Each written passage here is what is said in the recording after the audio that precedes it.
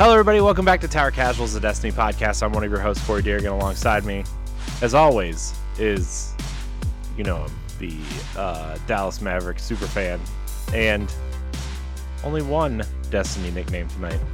The answer, Josh Finney. Oh my god. Guys, I'm going through it right now. The NBA draft is happening right now.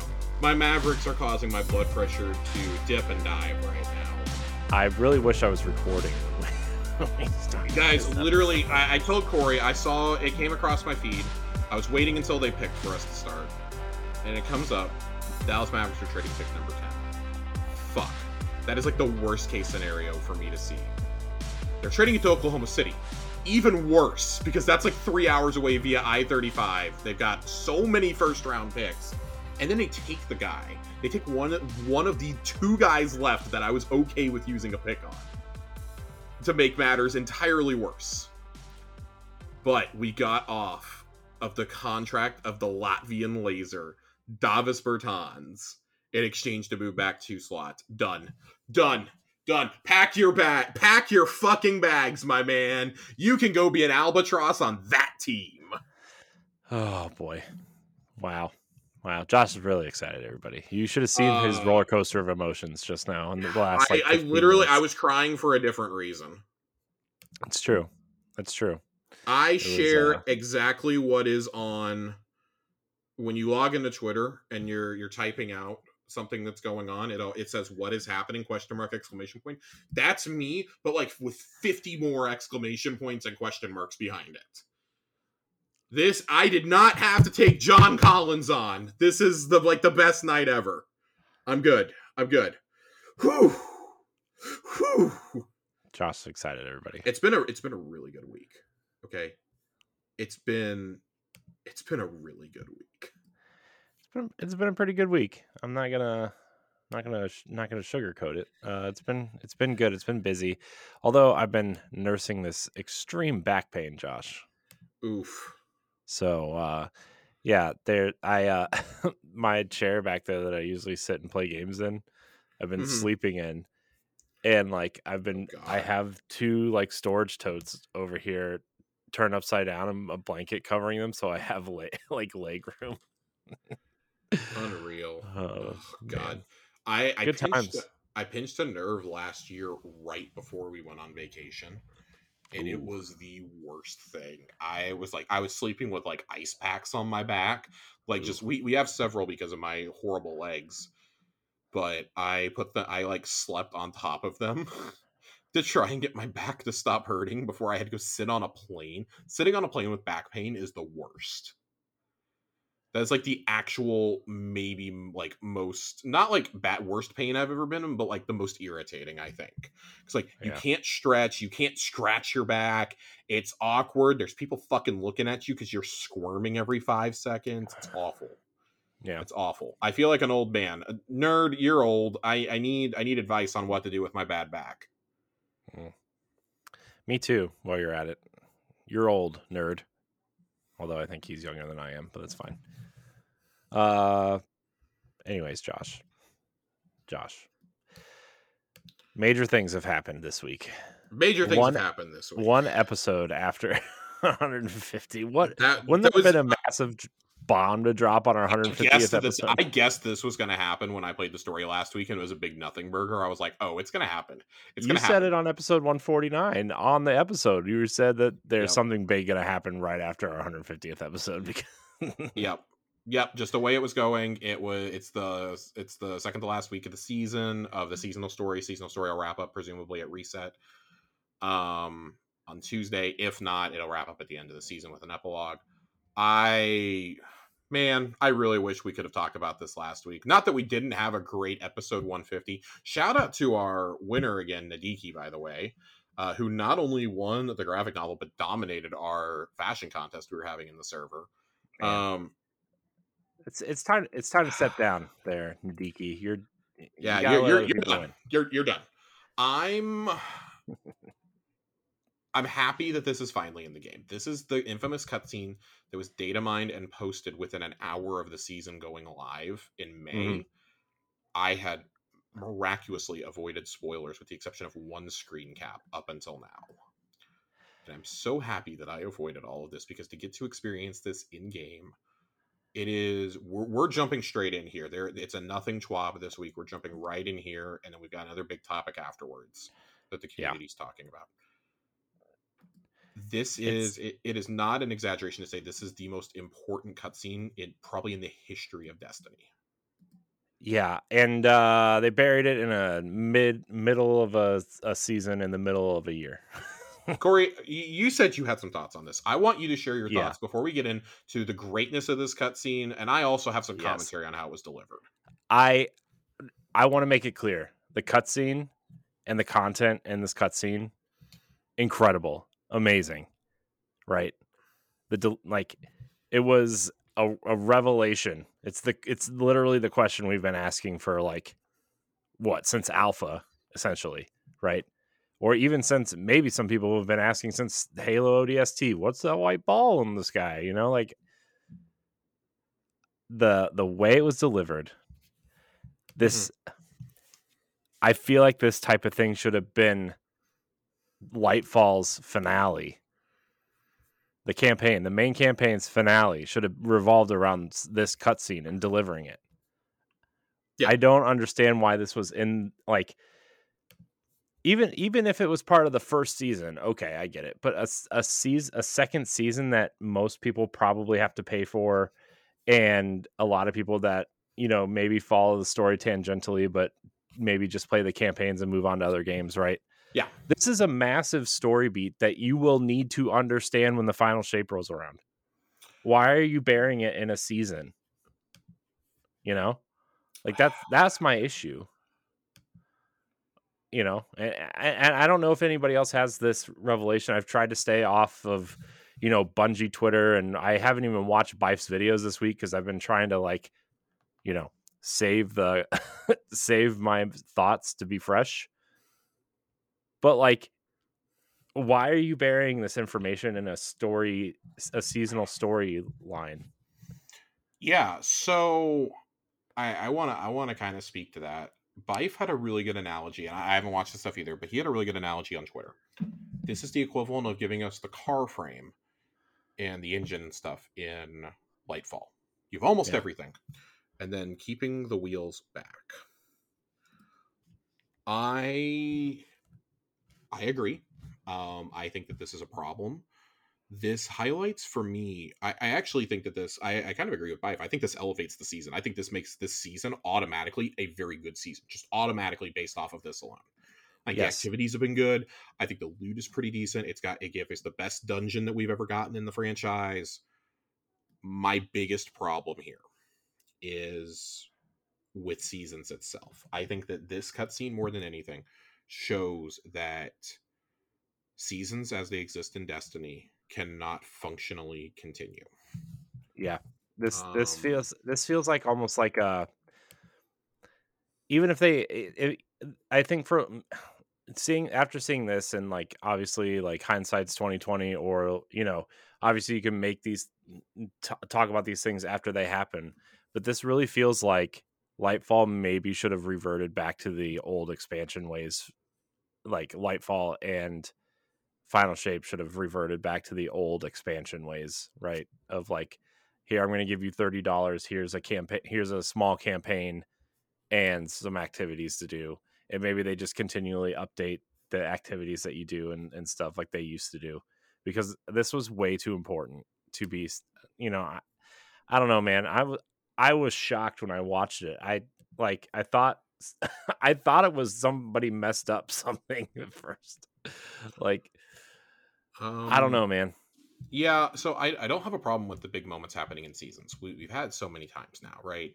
Yeah, but this is a big moment, man. That's gonna lead to kind of my point. Seasons worked fine when we had things like Dawn and Arrivals going on, but this highlights the problem that we've had for a very long time of key story beats like Dawn cannot be replayed, and those had story missions in them. Saving Saint 14 is a major pivotal point in the game. That is where we start to defy Elsie's dark timeline. Arrivals was a huge moment, and I get the feeling of you had to be there, And I still think that works well as a seasonal event, because I think you look at overall what happens in the season and you're like, outside the pyramid ships and like the Exodus quest line, you're like, okay, like fighting Nokris, okay, that like there's not a lot to deal with there. Let's be honest, like there's not a whole lot of deep stuff there. It was automatically made less interesting when you realize that Savathun was going to get a ghost 6 months later. I would say that the biggest thing that I've realized with seasons is you look at things like us fighting Keitel and then ultimately forming the Alliance after Zavala's assassination attempt. You look at the events of Splicer. In the past, those 2 seasons would have been their own like House of Wolves level expansions, right? Mm-hmm. Yeah. I genuinely think, and I mean, we've spitballed this for a while with Final Shape, and I mean that was a couple years ago, right? You look at last year with Haunted would have easily been its own, oh, you got a new destination with the Leviathan coming back, just flesh it out a little bit more. You got that activity, you got all these story missions and stuff. Cool. Seraph could have been its own. We could have just cut out Plunder, and you would have been fine. Just tie in the Risen stuff to the campaign. You could have tied that in as like a post-campaign quest line even. You look at this year, and I think if you would have combined like Defiance and this, you could have actually had a really cool storyline. I think bridging the two, with Amanda's death kind of being the bridge point. Regardless, this cutscene needed to be in Lightfall, and the pitch that I made was, I think that Lightfall's post-credits mission, so to speak, the exotic LMG quest that we go on in the Black Garden, I think that actually should have been shifted here. That should have been a DLC thing. Yep. You could have still given us the weapon, but I think that quest could have been here, or it could have even still been in the game. Lightfall was so bare bones in terms of story that you could have still had both of these in there, and it would have made sense. Yeah. Along with 100%. The information that we're getting in these Veil quest lines weekly, right? The information that we're getting from there, like, that should have been in there. That should have been a thing. I actually think that would have been really cool if we would have gotten this cutscene at some point. Maybe it would have even been the ending cutscene. I don't know. To like really play up like this is a part 1 of 2 thing, and then you get like you have the Veil mission that you have now. Put that in the main game and have that be bam, bam, bam for like 5 or 6 weeks straight. You're getting more information about the Veil every week. Like we know that and the Traveler are 2 halves of a whole now. So let's explore that relationship a bit. I think that would have added a lot more meat and context to the story that we got, because with this cutscene, Lightfall automatically goes up a few places. Automatically. With this information, Lightfall's story gets bumped up. I'm not saying it's like Witch Queen level, but it's getting up there. It's like the next tier down from like Witch Queen and Taken King. It's the next tier down. Yeah, I almost feel like if they didn't introduce Strand and Neomuna, like the Lightfall campaign could have been a seasonal story almost. Like that storyline could have just been like a seasonal thing. Although I guess they revealed the Veil and everything, but still, like, I don't know, man. I feel like this was so much more important than, I don't know. I now that I'm thinking about it, like this cutscene needed to happen after we found out what the Veil was and where it was, but like, I guess that means that Lightfall's campaign needed to be longer. I mean, it did. Like this pretty clearly would have been in. This pretty clearly would have been in it, and that's my biggest issue. I think this would have been pretty clearly the halfway point if Lightfall and Final Shape would have just been one straight campaign like it was supposed to be originally. Yeah. That being said, I think that this season in particular, like I said, when I started out on all this, the seasonal model is so flawed. Not just in terms of like activities and whatnot. I think that this is an issue because not only do seasons go away, but they don't allow us to flesh out as much. Like we're going to get this awesome cutscene and we're going to wait until August for more context. Right. That's not very cool with me. Like I think this would have been a really good ending to the campaign or to like a first of 2 mini expansions, like a Dark Below House of Wolves situation. I think more than anything, and this is going to kind of tie into what we talk about after this, Bungie's model needs to change, and I think it's holding. They've acknowledged that, and I think that the current seasonal model is holding on for dear life until they get the Final Shape out the door. I really genuinely hope that when we're talking about the next content drop in May 2024, that it is for a legit content drop and not another seasonal drop. If you want to put like a 12-week season out with the expansion, that's one thing. That's one thing. You can do that. You want to throw out something fun like the 30th anniversary pack? Fine. What I'm not cool with is you doing all these important story beats. Like I am. I should stop myself. I'm cool with you doing important story beats in the seasons. It makes them feel like I need to be playing them. I have this feeling of FOMO if I'm not playing. I need to see these moments. Yeah, I'm not opposed to But important story beats either. the problem is you can't go back and play them. And like a theater is the bare minimum that we need. A theater mode is the absolute bare minimum. That shouldn't even have to be a request. That should be in the fucking game to begin with. I don't care that you have them listed on your YouTube page. That should be in the game because the barrier of entry in terms of understanding the story is so high for new lights that your player base is never going to grow. Yeah. The Game Pass deal was kind of the last time it was safe to jump in, I think, because that was right before everything got sunset. So you could still play, you had like 6 months to play through Forsaken, and then you still had Shadowkeep and Beyond Light and the Forsaken pack as a part of that.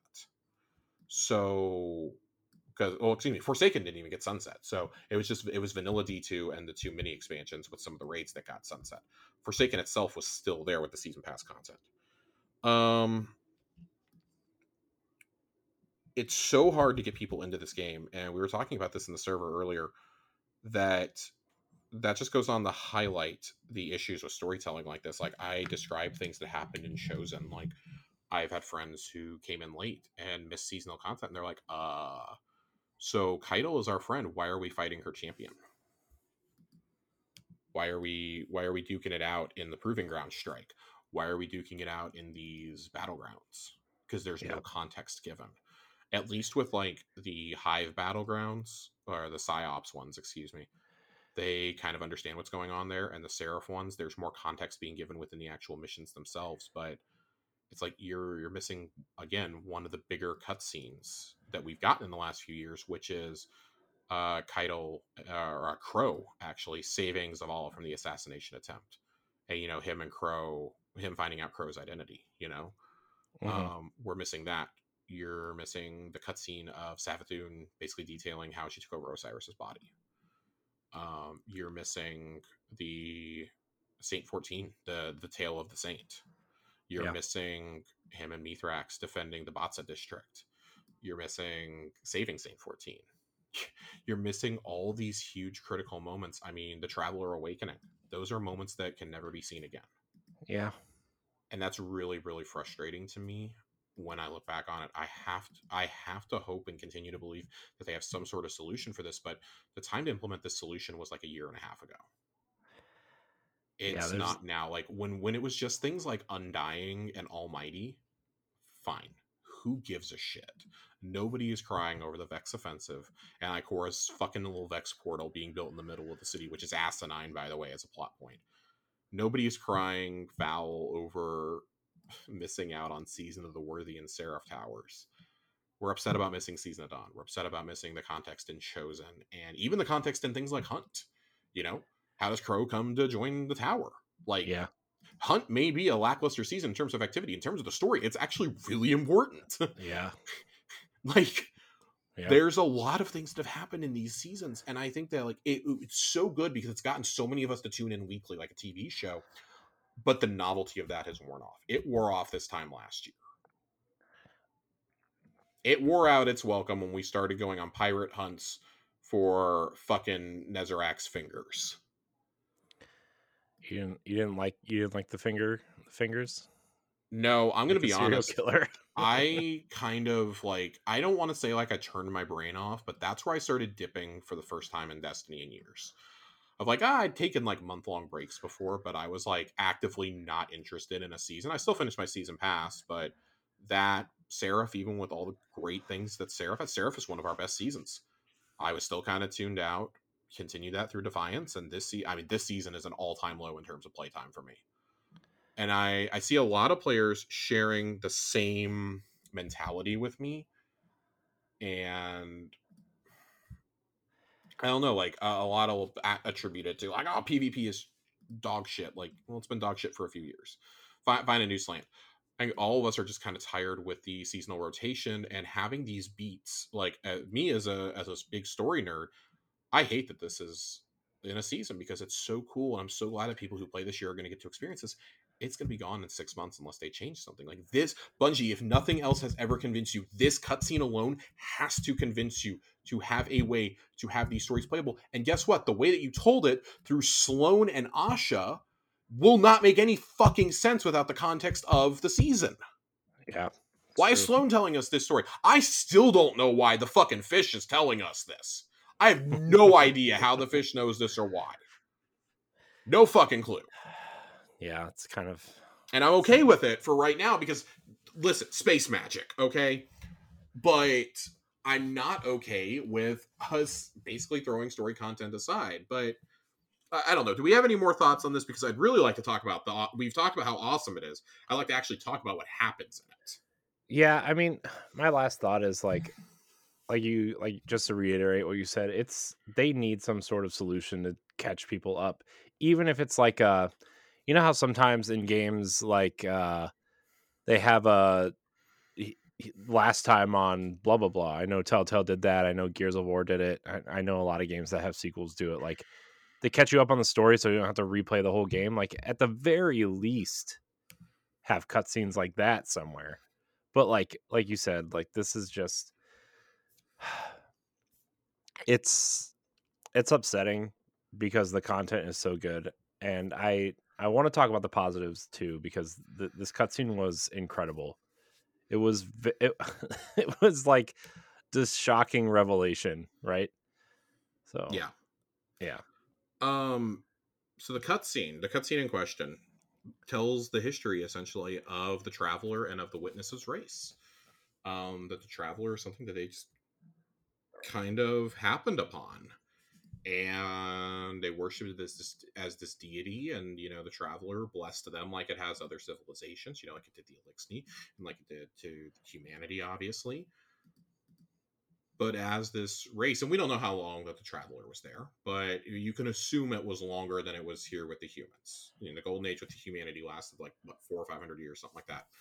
You can assume it lasted longer than that, probably a millennia, because they were so enlightened that they went off to search for other things. And they discovered that it was one half of a whole, and that the other half was something they called the Veil. And that when they communed with that, essentially, is when they were exposed to darkness for the first time. And that the darkness isn't actually darkness, they saw it as bringing order to a chaotic universe, and that the Traveler's very existence brings and invites chaos. And so when the Traveler realized what they intended to do, it fled. And so they undertake this ritual to pour all of their knowledge together and in some sort of ritual mass like sacrifice become the Witness.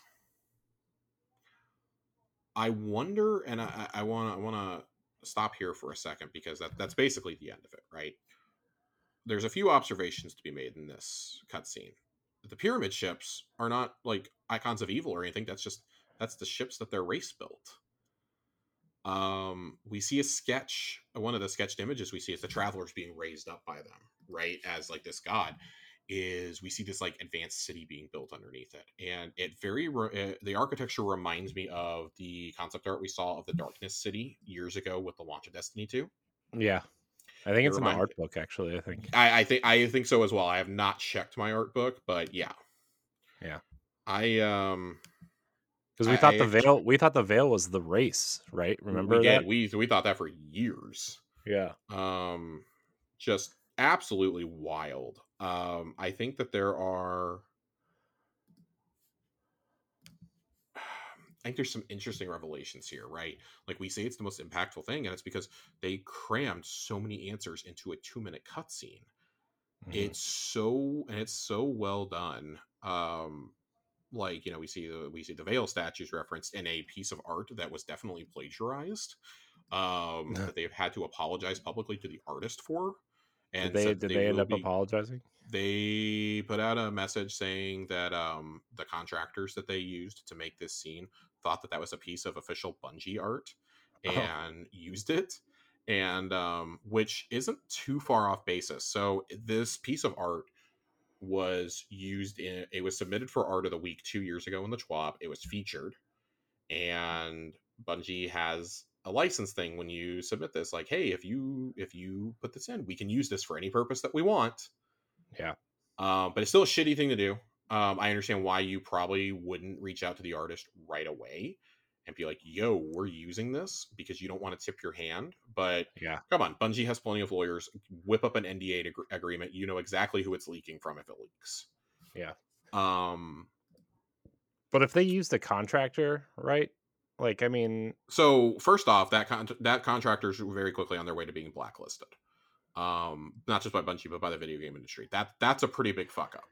If you're Yeah. going to directly use a piece, you should probably still ask anyways, like, hey, is it cool if we use this exact piece of art? The Destiny 2 team Twitter account did say that they've talked with them, and that they will be, you know, credited, and that they are getting compensation for it, that's good. which That's good at least. is good, but it only happened after like 36 hours of public outrage.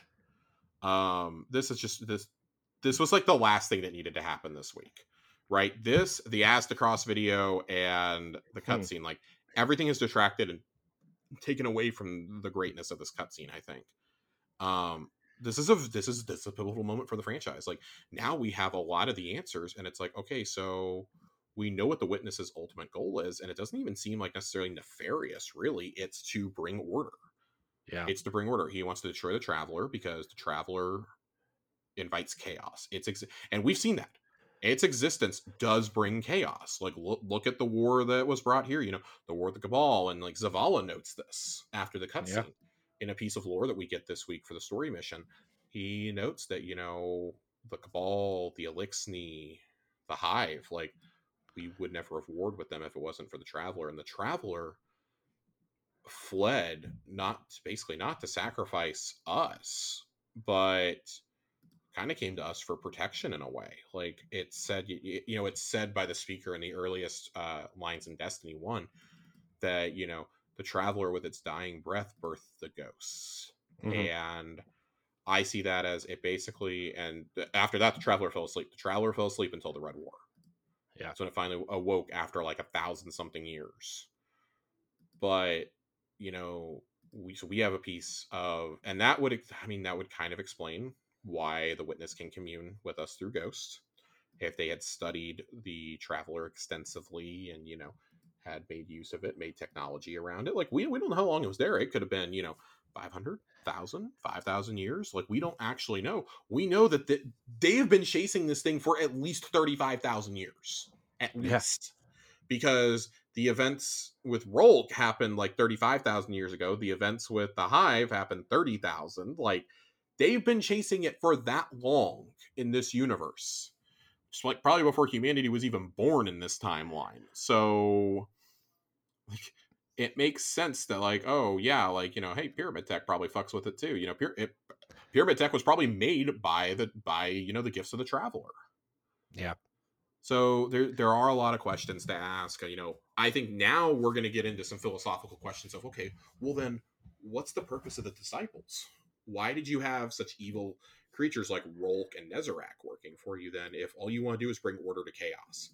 Because it seems to me like they incite chaos. Yeah. So there are more questions that still have to be answered, and I expect those to be answered probably in the next 2 seasons. The purpose of the Disciples and whatnot. Like, why would you raise the Tormentors? You know, why do you need armies if, you know, you're seeking to impose? Then they're seeking to, and of course it's like, and Zavala and Ikora kind of note this in the lore that we're going to talk about later. They note that, yeah, you always think you're the one who's in the right, that no matter what you're doing is right. Zavala even worries that, are we going down the same path as humanity, going down the same path that the Witnesses race did? I also found this absolutely fascinating thread on Destiny lore on Reddit that I kind of pulled on the string. and it's a little wacky, so bear with me here, but it is a lot of symbols from Curse of Osiris, and they were on the wall in Mercury, and each one is a different lore drop from Curse of Osiris. But if you read the flavor text at the beginning of each piece, it essentially tells a story, and it kind of tells the story that we just saw in the cutscene in a lot of ways.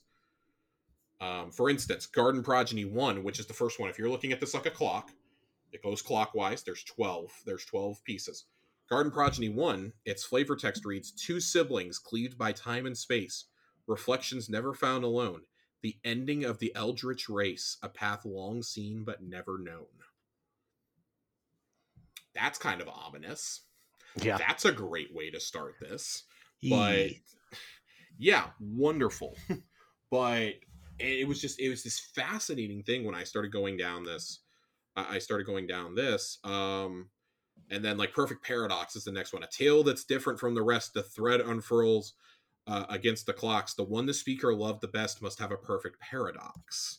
You know, like, is Saint 14 going to be kind of key to the end of the game? Like, we don't actually know. Like, he is one of the few to defy the timelines because of us.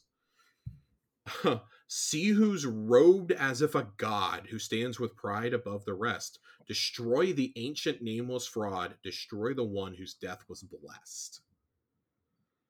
It gets really, really weird. It gets really weird. An army meets and stands and falls. 3 nobles wage the hopeless war.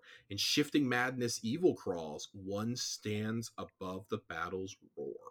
I would take that to mean the Hive siblings and the Witness, for instance. Like, I didn't pull up any tabs beyond that, but there's 12 of them, and I think it's a really fascinating theory to think that actually kind of tells the story, like, low key, before years and years and years before it's in game.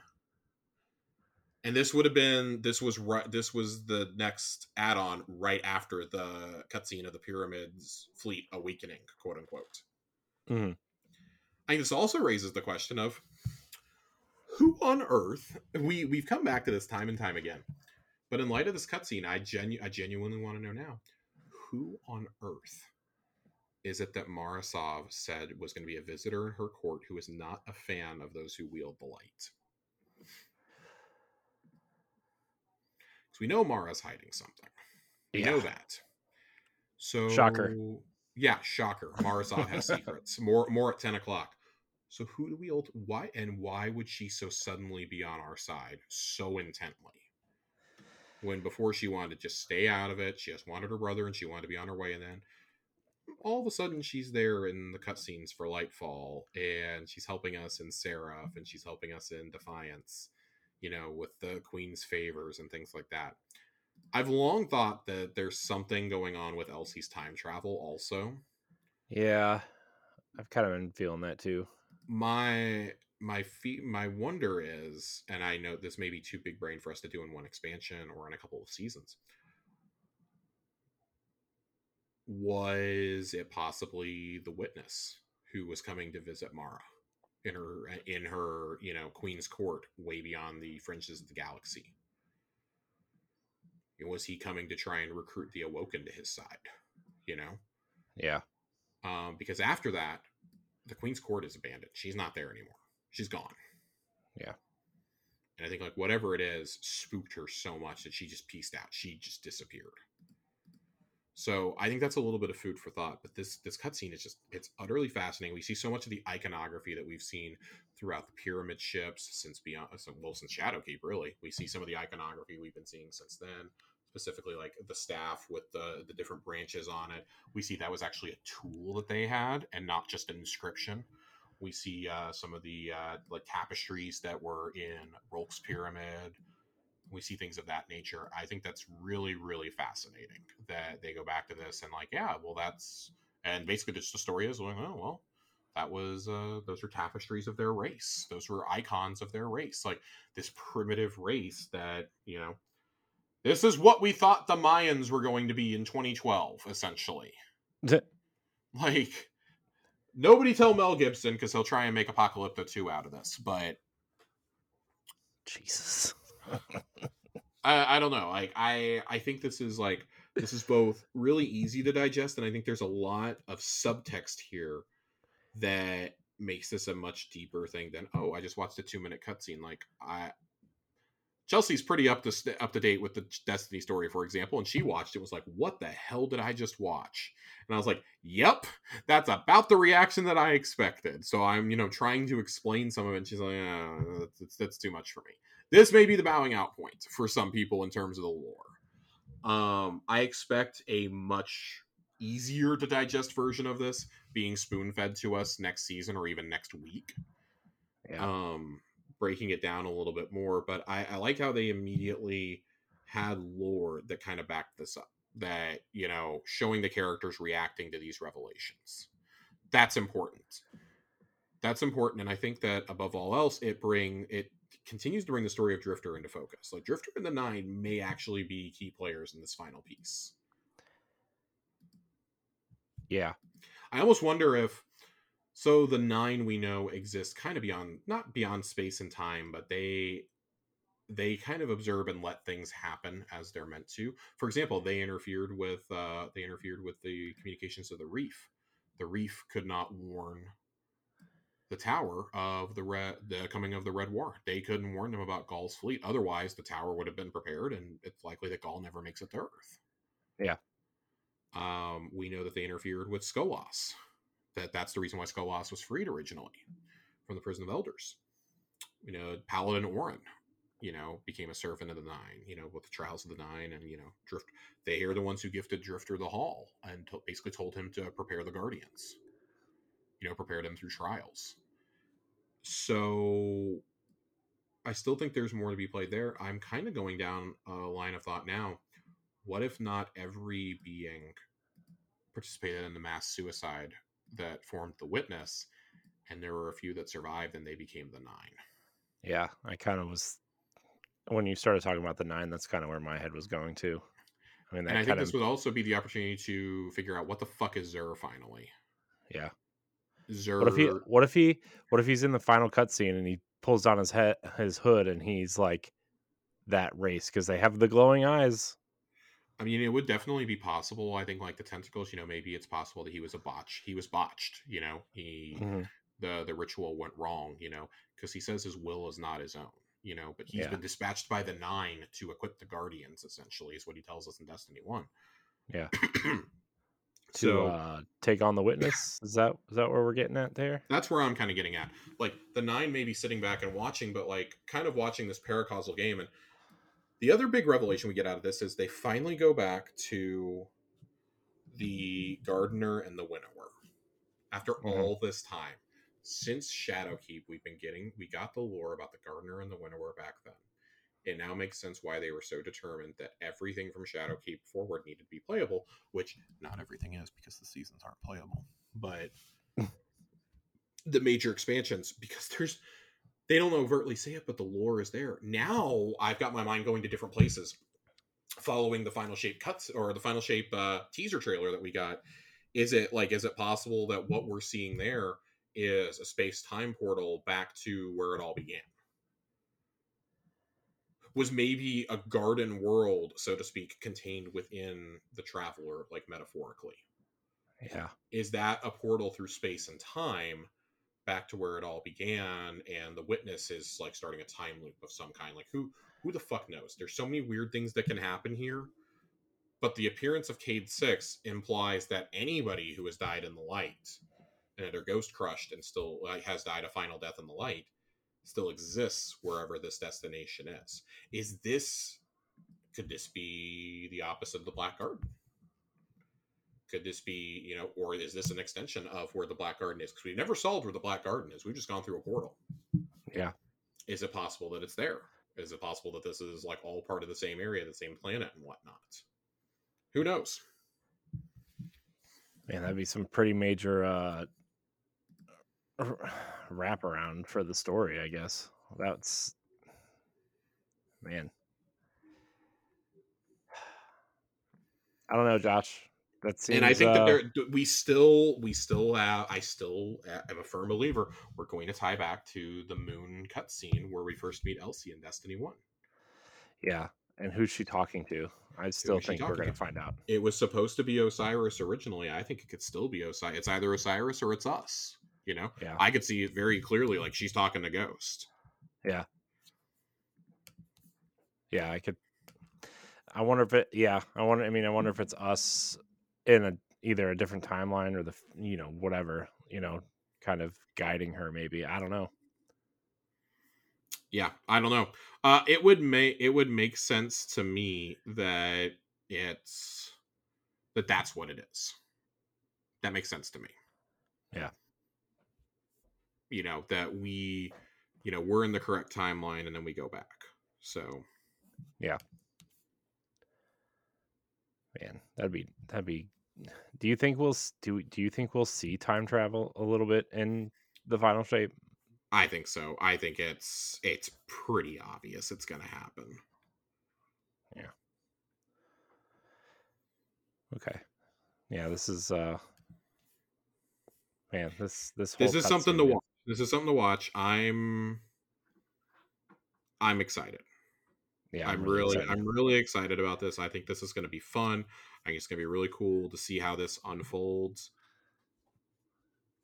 I need to see what happens in the next 2 seasons because I think whatever happens, this cutscene is officially the halfway point for us. We may not be there in terms of literal time, but we're there in terms of content. We are halfway to the final shape now, and we'll not get any more story dropping until after the showcase on the 22nd of August. Mm-hmm. So for this to be the last thing that we see exactly 2 months ahead, by the way, we are exactly 2 months after the showcase as of right now, about 60 days out roughly, give or take a day or two. Mm-hmm. That's got to be really weird, but also it is weird to me that we're not going to get any more story except through a couple lore drops and another radio thing to listen to in the helm. Yeah. We're not going to get any more story between now and then. That's 2 months I think 2 months is too long to go without major story beats. If you're going to do that, you need to have an exotic quest somewhere or you need to hold a dungeon for them. There needs to be continuous story being fed into a game like this, especially after a revelation like this. Oh, so you're going to give us that and then that's it. That is bam, we just crash test dummied into a wall at full speed. That's what just happened here in terms of the narrative. Here's here's us. Here's Bungie's time gates. We just ran straight in. We failed the crash test, Corey. Literally what just happened here. We failed the crash test. And we are literally, I am laying on the ground like I was just in my only car accident I've ever been in, not knowing where I'm at because it was so sudden and out of nowhere. Just someone's dragging me across the street. Why do my clothes smell like gas? All these wonderful things that happen when you go unconscious in a car accident. But that's kind of how it feels here. It's like the proverbial sparrow hitting the fishing pond. Yeah. You just kind of expect me to sit on this for 2 months now? That reveal better show me some goddamn story. Right. At this point, I don't think there's much you could really show us that in the way of spoilers. If you keep it kind of like Lightfall and show us just from the first 2 or 3 missions, fine. Yeah. I don't think that's a big issue. You do have 2 more seasons, but we'll know the premise of the 3rd season by that point. I still am completely convinced that there's going to be a delay. I think there's a delay to Final Shape. I do too. I think they know they have to knock this out of the park and everything has to be in there. It can't be one of those, we're going to give you some answers in the follow-up content. No, that should be tying up some loose ends like Xivu Arath. Yeah. That's the kind of stuff you can tie up in a Dark Below priced expansion. You should not be wrapping up a major. Nothing about the Witnesses race should be getting resolved in seasons. Yeah. I want to say that. I should be able to walk away from the Final Shape expansion going, I know everything I needed to know about the main saga of Destiny 2. Yep. Man, this is it's getting intense, Josh. It's ramping up. It's ramping up. It's ramping up. I'm excited. I'm really excited. I just man, 2 months, man. That's a long wait. You think so how long do you think the Final Shape gets delayed? I I'm going to say early summer. I'm going to say that I think it gets... it all depends on what Q1 and Q2 look like for releases next year. I'm going to be completely honest. Yeah.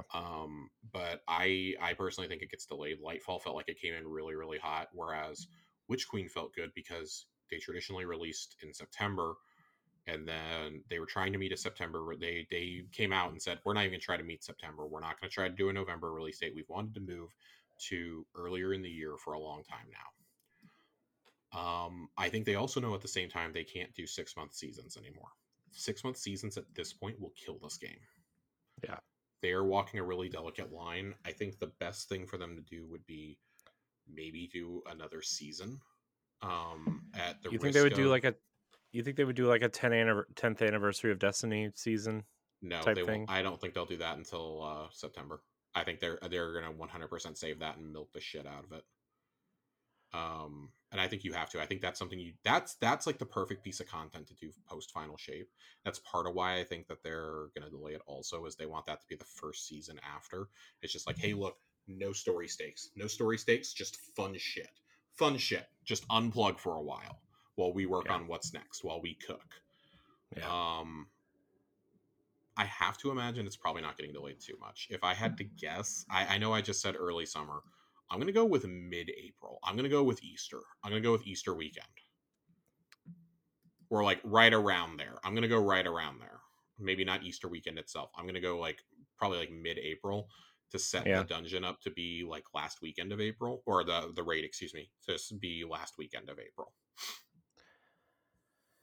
Yeah, that'd be I don't think it'll be too much, but that's a 2-month delay.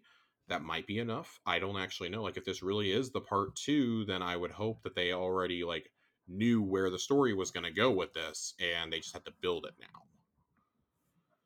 So I don't know. It could be anywhere from a couple weeks to a couple months. Like, we've seen them do. Oh, we got it. We need to delay it by 6 weeks, or we need to delay it by 3 weeks in the case of Shadowkeep, and then, well, we got a delay from mid-September to mid-November. And then, well, we're not even going to meet those this next time. We're just going to do it in February. Like, part of the reason why Witch Queen was so good was it had a 1.5-year development time. And I think if you go back to doing like regular expansion size drops, such as House of Wolves, Dark Below, etc., but you do them with the same quality we've come to expect from seasons, then that makes a 1.5-year wait not so bad. Yeah. Because are you really going to tell me that you're going to pump Destiny 3 out 12 months later? I don't think you are. No. But if you do something like this, and you do like, say you still charge the $45 or $45 for the season pass going forward, but it's 3 of those expansions with like a mini season attached to, like a 9-week season attached to the actual expansion release, and you release those in like 6-month increments, that gives you a 1.5 to 2 years to come up with your next thing. Yeah, I really think do quality of life changes like every 6 weeks or something. I don't know. Yeah, I really think they're going to skip a year after the Final Shape, because I think they're going to want Marathon to breathe a little bit, maybe. I think they want one of those to be like, we do our major update in the fall, and one of them the major update in the spring. And I think Destiny has spring lockdown. I think Marathon will probably have stuff like, maybe not its initial launch, but I think like they want the heat for Marathon to be coming off of the PlayStation showcases in the summer. They want to be able to promote new shit there. Yeah, but I kind of feel like Marathon might be set up more like a Fortnite style seasonal model. I mean, it's going to be. It's going to be. Yeah. It's 100% going to be. And that's the other reason why I'm arguing that Destiny needs to change its seasonal rollout. Yeah. Because if you have 2 of those coming from the same company, what are you going to do? Overlap releases? Like, oh, we have some major shit happening in Marathon this week. Oh, but there's a major story beat in Destiny. Like, no, they want these games to have time to breathe, but at the same time, I don't know. It's very weird how it's going to work. I'm not exactly thrilled about this. Change Destiny's seasonal model. Change the seasonal model. Do you think the average player is going to play both? Do you think? Do you think this appeals to the same person? Yes. First off, yes, because it's a Bungie game. We had the same question about Halo going into Destiny. Oh, is this going to appeal to Halo players? Absolutely. Absolutely, it's going to. The question is, there's 2 questions, though. Can Marathon retain the initial influx of Bungie fans? Because Destiny 1 did not hold it. Destiny 1 was a huge, like the best new selling IP in years, and then everyone dropped off within a month. Yeah. Can Marathon hold that, especially as a free to play game and as an extraction looter shooter? Yeah. And could Destiny survive taking a whole year off? And my answer to that is no and no. Yeah. I don't think either game can sustain that. And we've heard Pete Parsons has talked about it, and Tom Farnsworth over at Bungie has talked about it before in Twitter threads. Like, yeah, our model has shifted from ship. I think even Chris Barrett talked about it after Marathon was announced. Our model has shifted from shipping boxed games to digital only releases now. The digital only and free to play releases in the PvP marketplace and player engagement spaces and whatnot.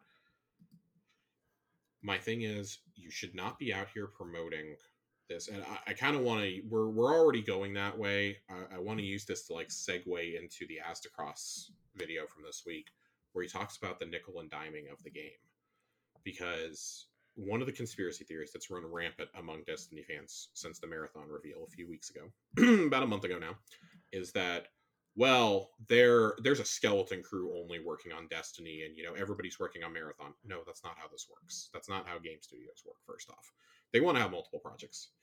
They want to have multiple projects in the pipeline. Now, what I will agree with, and what is very obviously what happened, is they did neglect Destiny PvP to go work on Marathon. We straight up had the PvP leads leave to go do that.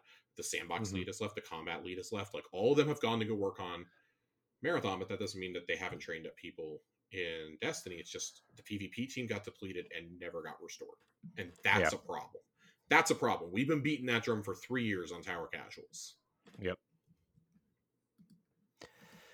And at this point, I think Destiny PvP is probably too far gone to be saved, in all frankness. The meta has changed so much. We've added so many new abilities. We've added so many different types of weapons. And honestly, like, I see people be like, oh, well, Destiny 1 PvP was so much better. It was so much more balanced. You didn't have PC to balance there. You didn't have cheaters running as rampant in Destiny 1. It is easier than ever to cheat with a PC. Yeah. You can buy inputs. You can buy lag switches. It is so easy to cheat on anything now. It is so easy. There are entire companies built up around this shit. Remember how many times they get sued into the ground? Entire businesses are promoting this stuff. And it's just like, you're fighting a losing battle. And that's why, like, I see some of the PvP players getting so frustrated and being like Grenader Jake, one of the most prolific trial streamers, maybe the best trial streamer out there. Maybe not like the best player, but the best streamer who plays. Has basically said, I'm only going to play Destiny on stream when I'm enjoying myself. Like, I'm going to shift to other games because I'm so frustrated with the state of PvP. This is the least I've ever enjoyed it. It's just been getting worse and worse and worse over the last couple of years, to the point where one of your most notable PvP players is going to he's not leaving the game, but he's going to stream it a lot less. Glad did the same thing a couple years ago. Like, I want to say during Beyond Light is when he decided to go. But Glad was doing the same thing. Glad was doing nothing but streaming Destiny. That's all he did, 12 hours a day. Yeah. And I mean, we all remember the Corridors of Time puzzle. He was one of the guys who was, instrumental in, gathering all the community stuff for that. I see people like Fallout Place put out a video today that was like, am I bored of Destiny 2 or something, was the title. And it's like, guys, I understand that this is what you play for your content and things like that. I am imploring you to go play other games. Diablo 4 just came out. A lot of Destiny players have been playing Diablo 4. You can leave the game for like 6 weeks and then come back and play. Like, you can shift to other models. I understand that you're afraid to interrupt that revenue stream, but like, for players who are playing this game and are feeling really frustrated, who are like, oh, I don't enjoy where the game is right now, or like me, I feel like it's a lot of aspects of it gotten really stale. And it's a shame that this season changes up and like has a lot of fun with some things. I think that the water dynamic is interesting. I actually like the salvage activity. I like the deep dives. Favorite dungeon. The story is actually, like, the writing is actually really good for the story, even if I find the story itself a little bit lackluster. Yeah. But there comes a time when we have to admit it's okay to step away from a game. Yeah, I mean, I think, especially for someone like Glad or Grenader Jake, right? Like, I think it would be different if they were going off to go play, like, I don't know, farming simulator, and not a similar type of game that their audience would be into, right? Like, I think Diablo's the perfect game to do that with. I think there's a bunch of different games that they could go do, but I think as long as they kind of like realize what their audience maybe is into, and not everybody's going to go play Diablo, right? But like, Right. I really feel like they aren't really going to lose that much by leaving for a couple weeks or 6 weeks or whatever, you know. So Yeah, I don't think there's anything wrong with that. Like, obviously, like my income stream, my revenue, my family's, housing budget does not depend upon this game being something enjoyable to stream for, 8 hours a day, 4 days a week, yeah, and countless YouTube videos. But it's not like by for like, oh, okay, I've seen it, I've unlocked the lore, I can kind of unplug for a little bit and just cook on my videos, right? hmm You're actively playing and making content all the time when you're these guys, because you're making weapon videos, you're making breakdowns, you're doing GM runs, you're doing silly, solo dungeons and whatnot. And, like, you're making content in a game that like doesn't really want you to, in a way. yeah, But I think, like, so you have the general resentment from the community, right? And then you have Asked Across this video, which came out, which is about the nickel and diming in Destiny. And at first I kind of rolled my eyes because I was like, okay, we have this conversation every year. And then I actually sat down to think about how much I've probably spent in Destiny. Like, we joke all the time about it, and I'm not talking like actual like physical things I purchased from yeah, Bungie, which yeah. I've probably spent like close to $1,000 on that stuff at this point. When you include all the I mean, special at least. editions, the pins, the shirts, the books, the statues, like, I have probably spent close to $1,000 on Destiny merch Yeah, over the last 8 years. But you look at what the complete edition of the game costs every year. So it yeah, used to be, oh, we had the box release, so $60. Now it's the expansion is $40 plus you have the seasons. And I go, okay, if you buy them together with the season pass, all right, fine, you're getting it for like $79.99. You have that. You have, if you don't buy the deluxe, if you don't buy the digital deluxe version, which the digital deluxe version I want to say is usually like, what is it, like $90 now, 90 or $100 now? it's 100, I think. It's 100. Yeah, it's because it comes with the dungeon key. You're ultimately saving a little bit of money by doing it this way, I believe. Yeah, And you're getting the deluxe content. yeah, Which the shitty, deluxe. shitty sparrow, an emblem, a ghost, and any Hey, emotes you're whoa, never you going to use. usually get a weapon like 3 weeks early. I mean, sure, you get a weapon too, and and to be fair, like, it's been a pretty kick-ass weapon the last couple of years. It was No Time to Explain, Osteo and then Quicksilver. Yeah, So 3 pretty damn meta weapons in their respective years. Like, to yeah. the I point, mean, No Time is still incredible. oh man, No Time to Explain's awesome. I want a So replica of No Time to Explain.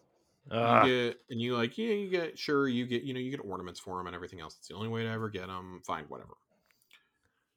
So you have that. That's already $100. And like, A1 Johnny and I were talking about this, and we says, for us, $100 is no big deal. I'm going to get hundreds and hundreds of hours of enjoyment out of this game, despite I may complain about a season or two. I may think they're lackluster. I am still getting $100. That is $100 well spent for me. Yep. And then I start thinking about what it looks like when you don't buy that in a package, when you have to buy individually because maybe you don't have $100 at once.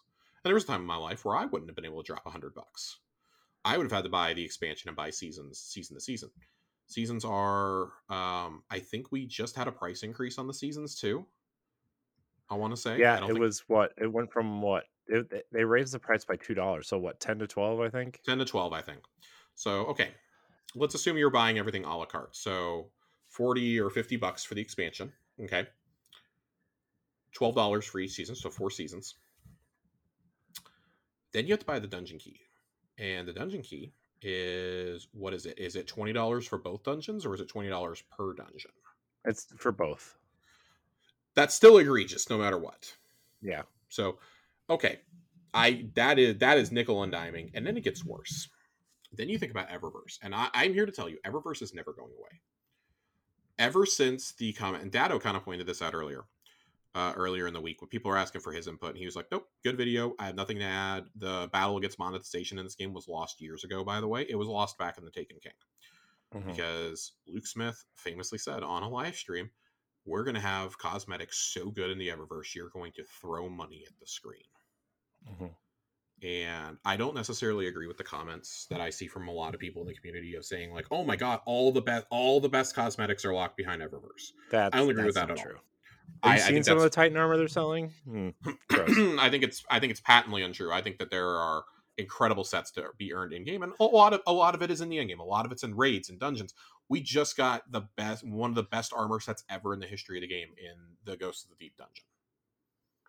We've got an awesome set. Usually the season pass ornaments are pretty damn good. Yeah. Like, yes, are the cosmetics in Eververse nice? Absolutely. Do I enjoy getting the armor typically? Yeah, I'm usually getting it with Bright Dust because I have a ton of Bright Dust. And I realize I'm a very privileged player. I'm very different from most people. And then you start looking at the cost of things in Eververse. Even if Eververse is never going away, you look at this and it's like 700 silver for a weapon ornament. That's $7. Yeah. It's 15, sometimes $20 worth of silver for a for a set of armor. Yeah, that's rough. There's things that are themed to the dungeon, to the season, to the raids that are in the Eververse and not earnable. I look at all the cosmetics they put out for Guardian games, for Solstice, for for the Yawning, for Festival of the Cost. Like, I look at things like that, and I mean, I've been banging this drum for years. Like, more of that stuff, like at least half of those things every year need to be earnable. Yeah. You can pay to get them if you're too impatient to unlock them. And the event card nonsense, don't even get me started. That is egregious. Oh my gosh, the event card. That was where like I got really upset. That and the dungeon keys. Like, I can forgive a lot of other things. I can forgive the high prices in Eververse. But when you combine dungeon keys, when you combine $20 Eververse armor sets, and when you combine, and it should be noted, the $20 sets are the collaboration sets, and you do the event cards, it's really hard not to see as they see this as a money fountain. And that's really frustrating because this is a problem in gacha games. Genshin is one of those. Fortnite is one of those, where it is designed for you to spend money. You have to have the newest and latest things. And there are people who play these games called whales. Mm-hmm. Destiny has whales. Yep. There are people who have to get absolutely everything. They are not satisfied unless they have everything, because they have some sort of like OCD compulsion that they have to see it in their completions. And I think that sometimes when I see people complain about this, I think, okay, you are one of those people. You are somebody, and I used to be one of those. I could not stand seeing the empty spots in my collections. Mm-hmm. I don't mind weapon ornaments, like really ornate ones, being a part of the Eververse. I hate that there is no way to earn some of these exotic weapon ornaments in game. The legendary ones that are back in there for these reckoning weapons that are reprised should 100% be earnable through deep dive and salvage. Mm-hmm. I complete a tier 7 deep dive, I should have like a 25% chance of getting one of those things to drop. Straight up. Yeah. Straight up. There's no excuse for that not to be happening. Yeah. There are routes you can take here. Like, I see, for example, whenever we get the dungeon or raid exotic, there is always an ornament in Eververse that season. Why can we not earn that first ornament? Charge me for subsequent ones. Let me do another quest inside of there. That'll get me back inside there also. Let me do another quest after I've earned the weapon. Let me do another quest in addition to the Catalyst quest. Let me do another quest in order to earn an ornament. That's the only ornament you can get for like the whole first year. And it's like a status symbol. That would be cool. Yeah. Let there be a ship and a sparrow for doing certain things on normal, for doing all the challenges on normal, for example. And then have there still be ones for doing it on master. Have there be that elite stuff for master. Put stuff in there for people to solo. I thought one of the coolest things about Prophecy back in the day was they had the ghost ear bunny shell. Oh yeah. And the bunny ears shell, and like Chelsea Salt really wanted it, and I was like, you're never getting it. You have to solo Prophecy without dying. And she was like, oh. But that was cool because that when you saw that, if you saw someone using that, you're like, oh my god, this person is amazing. Yeah. Now I can go in and just cheese the boss and come out with the Master Sparrow. Like, it's it's a problem, and I don't know how you fix it, but there is very clearly a problem. We had this, and there's a few instances where I think the community has gotten outraged and Bungie has actually listened when it comes to Eververse. The first was when they tried charging for Trials cosmetics. And notice, they didn't ever pull those out of Eververse. You can still go buy those. Yeah. Those are still there. The emote is still there. The emotes are still there. That stuff is still there. That should be in the Trials loot pool at this point. Yeah, I agree. That should be in the loot pool. There's no excuse 3-4 years later for that not to be in the loot pool. No excuse. Also, like, we didn't say stop making these. We said stop charging for them. We would really love if there were some Trials cosmetics for some of these weapons that are used all the time in Trials. I'd be awesome if there was a no time to explain skin. Yeah. You know, that gun just terrorized the Crucible. Or even if you did like a couple legendary weapons here and there, you know, we are at the point now though where we are charging for a weapon ornament and a shader in a bundle, and there's no way to break it apart and just get one or the other. We are now charging silver for shaders. Mm-hmm. And it's really scummy how it's done because it's always like 11 or 1200. So you can't get it by just buying the $10 pack of silver. You have to buy more. Yep. It's always buying more. And it just feels like a really scummy business model. I'm not even going to point the finger at Sony because this was happening long before Sony bought them. It just got more egregious when Sony bought them. Yeah. That's when we saw the $20 armor sets come in. That's when we saw the increase in season pass price. That's when we saw, well, the event card nonsense was probably in the works beforehand, but I think that I get a feeling they were told to fast track that shit. Yeah. That the $20 set, man. Like I got it for like the Assassin's Creed set. Okay, you're working with another company, whatever. But like, man, you're owned by Sony, man. Like that's the company that owns I would you. say something else is that they were doing the daily offers in Eververse for a while, where it would be items that hadn't been there for a while. They'd be up and they'd be like, 300-400 silver off. Yeah. That category, and it's just got pointed. I literally just saw this as I refreshed my Twitter. This got tweeted out 10 minutes ago by JP Deathblade, who does Today in Destiny. Has the Eververse calendar, was super helpful until they hid all the information this season, and you can no longer post a calendar of what's going to be for sale every week. Daily offer sales no longer exist.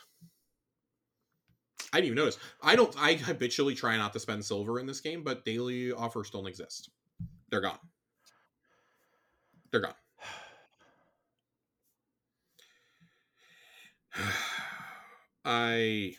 Man, it's a problem that I'm really glad got highlighted by Aztecross. I think that obviously like a certain crowd is taking it a different way, being like, fuck Bungie, blah blah blah, and this and that, and like everybody else is jumping on this with like, oh my god, it's Destiny 2 dying. Like we've hit that point in the roadmap of the year. It's come a little bit earlier. Normally we get this in like late July leading up to the showcase or like right after the showcase, and then, we're going to watch the final shape showcase and we're all going to be like, fuck yeah, Destiny's back. Like this Aztecross video comes out on Monday and then Sunday or Monday. And then the cutscene drops on Tuesday and instantly all conversation around this dropped instantaneously overnight. Oh my God. Yeah, that's rough. Rough is a kind word, right? Yeah. I just, man, I don't know. It's really hard to tell people not to buy things in Eververse, right? Because I know there's a lot of cool things, and I know people buy things, right? But like, it's the put your money where your mouth is. If you're upset about the Eververse stuff, like, don't buy anything type thing. And that'll be, and that'll solve one issue, but will that cause other issues? Like, will seasons go up to $15 instead of $12 if people aren't buying as much in Eververse, right? Like, I mean, I don't know, man. It's tough. This is a tough situation that we're in, and it's not great.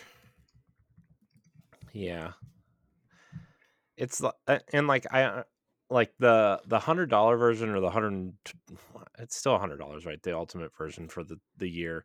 Yeah, like for a year's worth of content, right?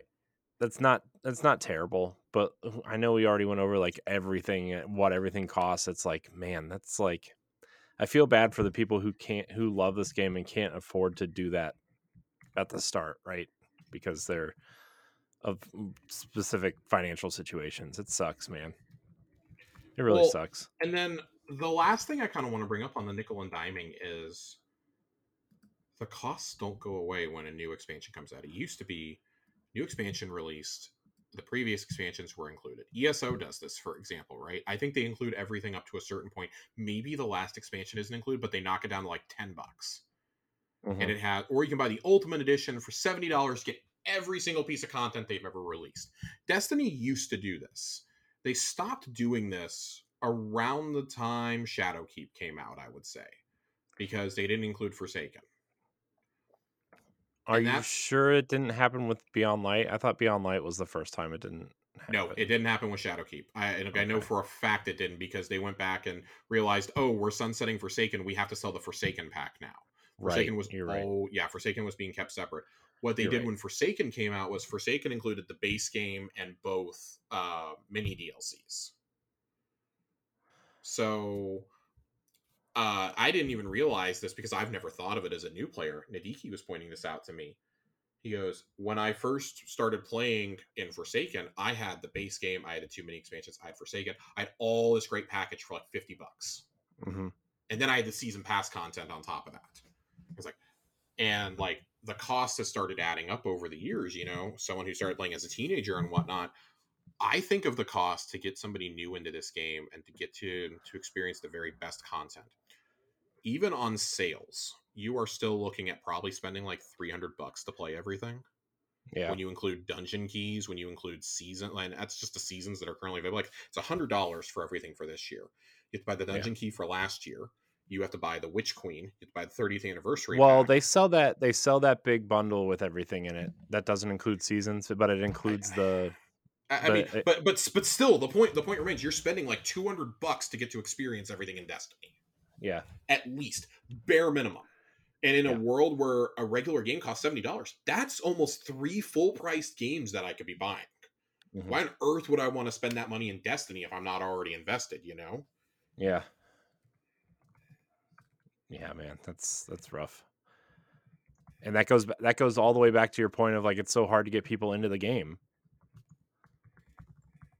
Right. The cost, even if people are interested in like what's going on or the story or whatever, even if they took a year off or 2 years, like the cost is going to keep people away, let alone the, like, you know what I mean? Like, oh, man, it's so, I don't know, man, unless you're already invested, I feel bad for people trying to jump in now. And it's just going to get worse until they put out a new Destiny 3. Like that has to be, if nothing else, if you want to get new people in, Destiny 3 has to exist. It has to, and I mean, it's going to have to include access to the things we've paid. Like, I look at how much I've paid over the lifetime of Destiny 2, and it's like, okay, like I start adding it up, and it's like, okay, well, you know, expansions used to be like $50, and then they went down in price a little, and that's when they started doing the season pass bullshit, and like, I've probably spent like $600 in terms of Destiny 2 content before I talk about silver purchases. I've probably spent like another $150 in Eververse. Yeah. Pretty easily. Yeah. I think it's something that Bungie really needs to start keeping in mind. Like you are now owned by Sony. You do not have to nickel and dime anymore. But also, like, I need Sony to also understand this, that if it is a mandate that has come down from your studio heads, that they need to stop. This is how you kill live service games, is by nickel and diming your players. And I mean, I've been pretty lenient on the Eververse front outside of the event cards and dungeon keys, I feel, over the last couple of years. Let me ask you this, Josh. Let me ask you this real quick before you finish your thought. So instead of charging for seasons, would you prefer, I mean, we talked about this maybe a year and a half ago at this point, but would you prefer a subscription model at this point?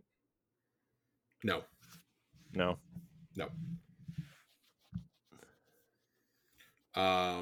I think a subscription at this point in Destiny 2, with the general attitude towards the game, with I'm not talking Destiny 2. I'm talking whatever's next.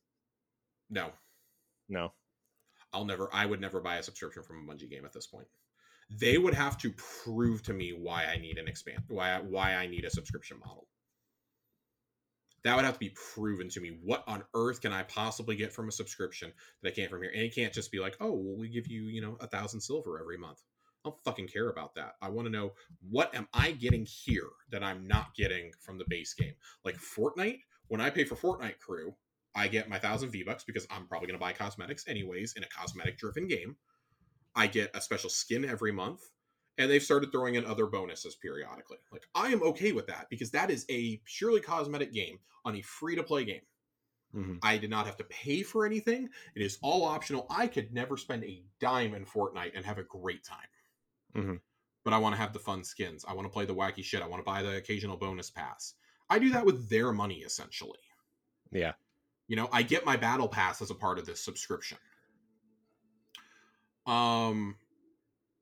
No, we've spitballed what a subscription service would look like, and maybe like post Final Shape, like we can get back into that. But I would have to have I would need to see proof before I decide to sign up for any of this. I would need to see them commit to fixing things like PvP first. Yeah. Because I will tell you, I will never give a dime towards a subscription service that will put more money in Bungie's pocket that I'm already giving them, just to see them not take care of 45% of 45% of their game. Because at this point, Crucible is in a really bad spot. Gambit has not seen a new map since Forsaken. That's actually insane. We've not had a new Gambit map in going on 5 years. Mm-hmm. 5 years, Corey. That's so insane, man. That's pathetic. It's pathetic. I was complaining about this on one of the early episodes of Tower Casuals. It was pathetic then. It's embarrassing now. I mean, the longer it goes, it gets even worse. Yeah. Do you think that we're just going to forget about it? You build this as a core mode and then you don't do anything about it. Yeah. I mean, if you're not going to do anything with it, just take it out of the game. I mean, there's not a lot of vocal people out there that like it anyway. Yeah. Not a fan. Not a fan. I mean, I think I know it's like the lore reasons Drifter's training us, but after the witness is gone, yeah, I think it's got to be gone. It's got to be taken out. Yeah, you got to eliminate it, man. You just have to. You have to. So I don't know. I thought the idea of Gambit was cool, at the very beginning, and then it just was not. It was not. So yeah. I'm. Anyways, I think we're just going to keep talking ourselves in circles over this. Yeah. Yeah. Corey, let's go to some questions. Yeah, questions. We have questions, and then we're going to go to the lore corner because we have lore to read tonight. Lore corner. So questions. I have a question in my DMs actually. We had a listener who had problems finding the thread for questions earlier. I'm gonna start trying to pin it in there. I know Nerd's been doing a really good job of it. I just want to make sure that's a little bit more visible. Yeah, and they moved the podcast feed actually out of the podcast question.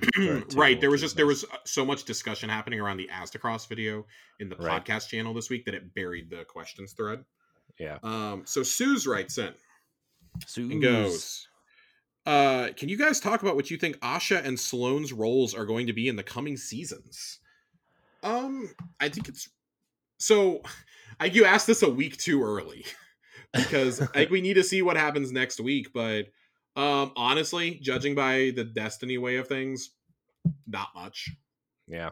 I mean, maybe Titan is given to the Hive / the Krill at the end of all this.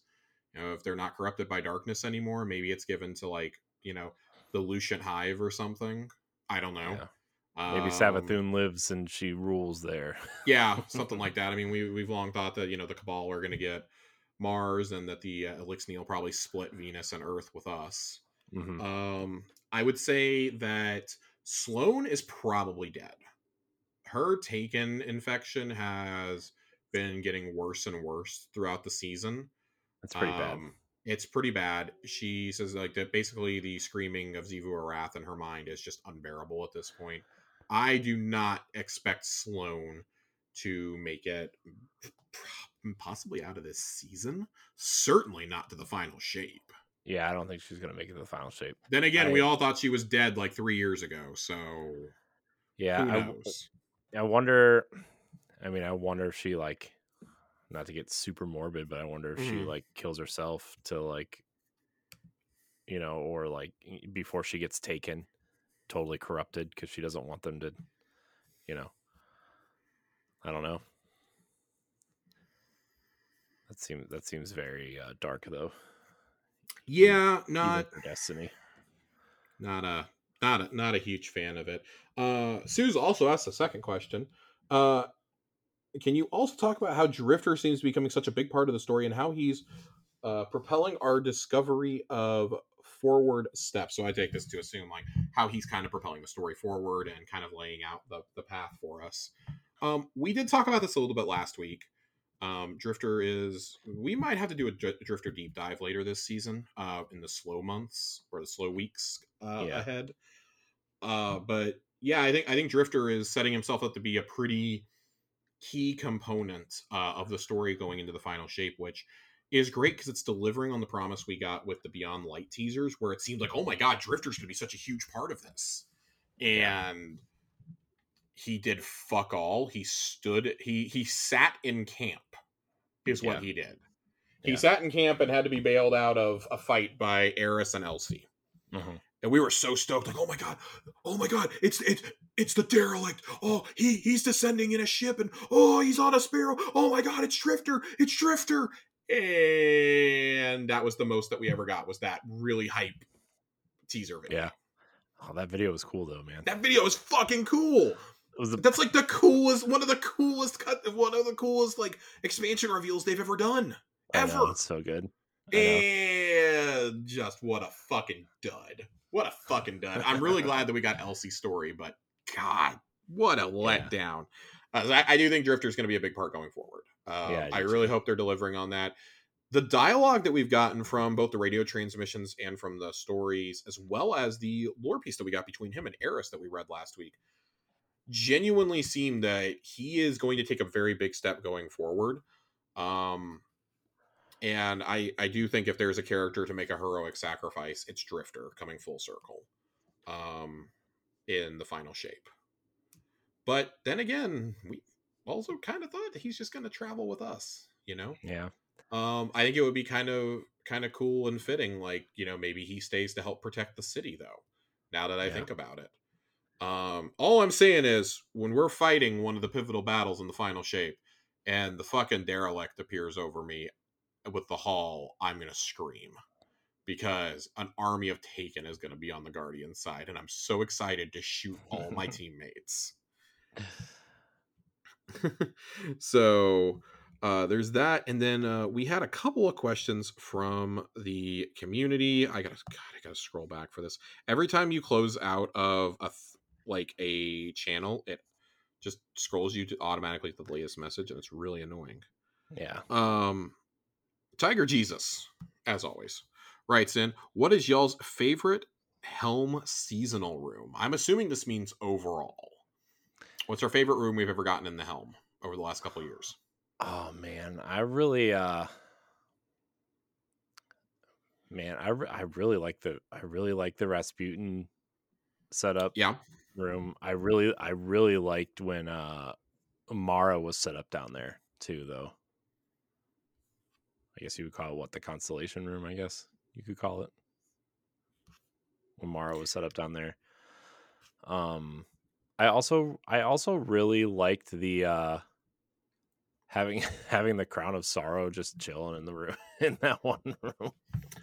Yeah, that was interesting. I think that was probably like the coolest design. If I had to pick my overall like favorite design, though, I would probably have to go with the fish tank. I think it's just really cool to, like, for the season passes that you've done, there's artifacts from each of them in there. Mm-hmm. And then you can add to it with flora and fauna that you find in the deep dives, and for doing certain things, they're there. All your fish are there. I think that's all just really cool. Yeah. And I think that's a unique way to have that room evolve over the course of the year too. Yeah. The other one that I really like, it's going to be in the same room. I love when we brought fucking Insurrection Prime into the Oh, right. helm and Yeah. plugged him into the helm during Splicer. I thought that was pretty great. That Yeah, was that was very funny to me. Hey, this thing tried to nuke the city. Let's put him in the fucking helm, which right. at the time was still parked in the city. Right.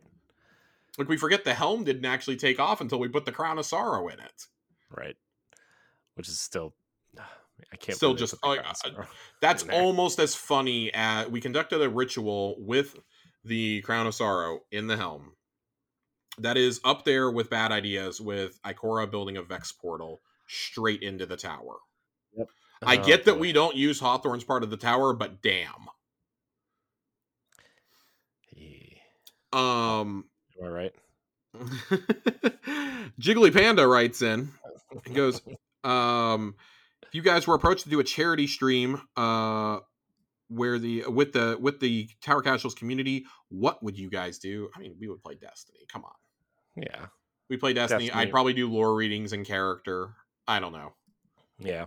I mean, it would be fun. That'd be fun. I would definitely do lore readings in character and see if I could find like a Shaxx helmet. And Jiggly Panda also asks, since there's been a lot of talk about Destiny being dry and boring game, what has kept you guys going for 9 years? Friends. Yeah, I think the answer is probably threefold. I think it's friends, Yeah. I think it's the gameplay, and it's the story. It's the lore. Yeah. Even when the story was bad, the lore was still amazing. Yeah, I mean, even in Destiny 1, like the lore, right? The Grimoire cards, you could spend hours reading the Grimoire cards, and everybody's like, "Why are we playing this?" Right? Remember all that? And it was just stuck in the lore in the Grimoire cards. Oh, yeah. But I mean, I feel like, you know, the game is still fun to play, even if you're not paying attention to all that, right? Like the guns all feel amazing, the shooting feels amazing, the movement feels good. You know, even going into like a patrol zone and just shooting enemies to do some bounties is still fun, right? So I mean, yeah, it's very much the next evolution of the Halo gameplay that they perfected, right? Yeah. And that's always been the most enjoyable part about the gunplay and about the movement, I think. Yeah. Definitely feels like you said, the evolution of Halo at this point. The evolution of Halo. Combat evolved, they might say. I hate you so much. I cannot stand you. Come on, that was good. That was good. Come on. Come on. You know who would appreciate that joke? Ronnie. Speaking of Ronnie, our next two questions are from Ronnie. In Destiny's life cycle, there have been some serious lows and some serious mountaintop highs the community debates over. What are your personal rock bottom lows and mountaintop highs in game? It can be anything from an expansion to a lighthouse trip to just vibing with the boys and vice versa. Oh God, Corey, give me. So we're gonna do what was the highest you felt after an expansion? Was the lowest you felt? And with expansions, I'm also gonna expand that to include not seasons, but the mini expansions we got: Curse of Osiris, House of Wolves, etc. What is the highest you ever felt, and what is the lowest you ever felt after a major release? The highest I ever felt, exploring the Infinite Forest. No, I'm just kidding. God, get the fuck out. Honestly, when we went through, the Taken King, the raid, and we I mean, and this is kind of like an over the course of like that year, right, where we were literally running the Taken King 3 times a night with 3 different characters, and even doing it on the harder difficulty to get the armor and everything right. And when you had a team that just everybody knew what their job was every time, and you just knew it and the ins and outs. So I mean, that was like the highest point in terms of like Destiny 1. Destiny 2, I think the highest would be like I think when Season of Arrivals came around, and like we were starting to talk about this and talking Destiny again and being like super serious about it, because like Forsaken was good, and Yeah. obviously Shadowkeep was like the low point of expansion, right? I think in terms of activities and actually playing the game, Yeah. the lore was good, but I mean, uh, the I think the most disappointed I was overall in Destiny 2 was when the Osiris DLC came out, because we were finally about to Osiris is about to be revealed, and like they showed the cutscene of him walking through the vault of glass and getting sucked through the portal, right, or throwing Sagira through the portal, but like we saw him really for the first time in game with the headdress and the mask, and you saw a fire team running through the vault, and it was so cool. And then you just he it that ex, that whole expansion was so kind of disappointing. The promise of the infinite forest and it kind of Mhm. changing over time, and uh just was not, man, when I played that I was like, man, this is, I don't I don't understand why I'm trying to do anything in this in this expansion after I beat the campaign. Yeah. I Mercury was disappointing. I think for me the highest high that I had was it's definitely been like the best I've felt after an expansion release was probably the Witch Queen. Hmm. That was the moment, like I think we'd been building towards it. There had been a lot of really good changes. The content leading up to that, we'd had 3 banger seasons in a row in terms of, activities, story, everything.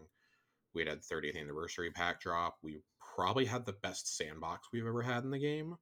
Hmm. And then Witch Queen drops, and it just was an absolute banger on all fronts. Yeah. Um, so very excited about that. I would say the lowest I felt was Curse of Osiris. I mean, Vanilla D2 was really bad. It was really bad for me. I looking back on it, the story was actually pretty good. It just had too much filler in it. Hmm. But Curse of Osiris, what I quit Destiny 2 after 2 weeks. I came Hmm. back for Curse of Osiris for launch day, and it was so bad. I played one day of Curse of Osiris. You can go back and you can actually look at my playtime. I had one day, Hmm. and it was launch day of Curse, and then I did not come back until weeks into Warmind. I actually had to be coerced back by a combination of my friend who was playing a lot at the time and the reveal of Cade's death. Hmm. That's what got me back to Destiny. Yeah. The I would say in terms of like my favorite memory though,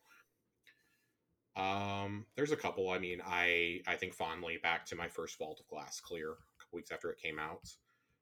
Just how I had never seen anything like that in a game or in a shooter before. I mean, I'd never played an MMO, so a raid was something completely new for me. Whereas a lot of my friends had played World of Warcraft, I had never played anything like that, so this was totally new for me. And then I think of my first Lighthouse trip. I was screaming and yelling and pumping my fist, getting to the lighthouse for the first time. Was an awesome moment. I think those are probably my two biggest highs, like in game. It's just like those are two really cool things. Like I remember when they first talked about raids, I was like, oh, you know, I'm never gonna do a raid. That's not for me. I'm just here to enjoy the story. And how wrong was I? Yeah. That was really cool. I would also add the Taken King raid. When you do King's Fall for the first time, you see the size of Oryx, how big he really is. Yeah. That is a moment that is burnt. It may not be like the most iconic moment in Destiny, but I think it's like the most iconic like boss reveal in Destiny. Yeah. That, I Um, mean, when you walk into the room, when you see the sisters for the first time, right, and you beat them, mhm. and then you walk down the path with like the pillars on each side of the pathway, and you just see him climb up the side of the ship, dude, how big he is. And like, man, also like the fact that entire expansion and raid was running on an Xbox 360 and a PlayStation 3. Oh my Yeah, god. it's pretty crazy. Yeah, I'm gonna leave my thoughts there. I'm gonna leave my thoughts there. Yeah, we could talk I about. would also say that, I mean, if I had to pick another Destiny 2 memory, figuring out Whisper of the Worm and that Mhm. activity was so fucking hard. Yeah. Pre-Shadowkeep, that was such a hard activity, but it was so good. Or Yeah. to be not pre-Shadowkeep, pre-Forsaken. Yeah. But that's one of the coolest secrets they've ever put in the game was that. I would love to see more shit like that, but you'd have too many crybabies. Ronnie also asks, on the PC side, Windows or Mac? I use a Mac, so I have only owned a Mac for the last 13 years.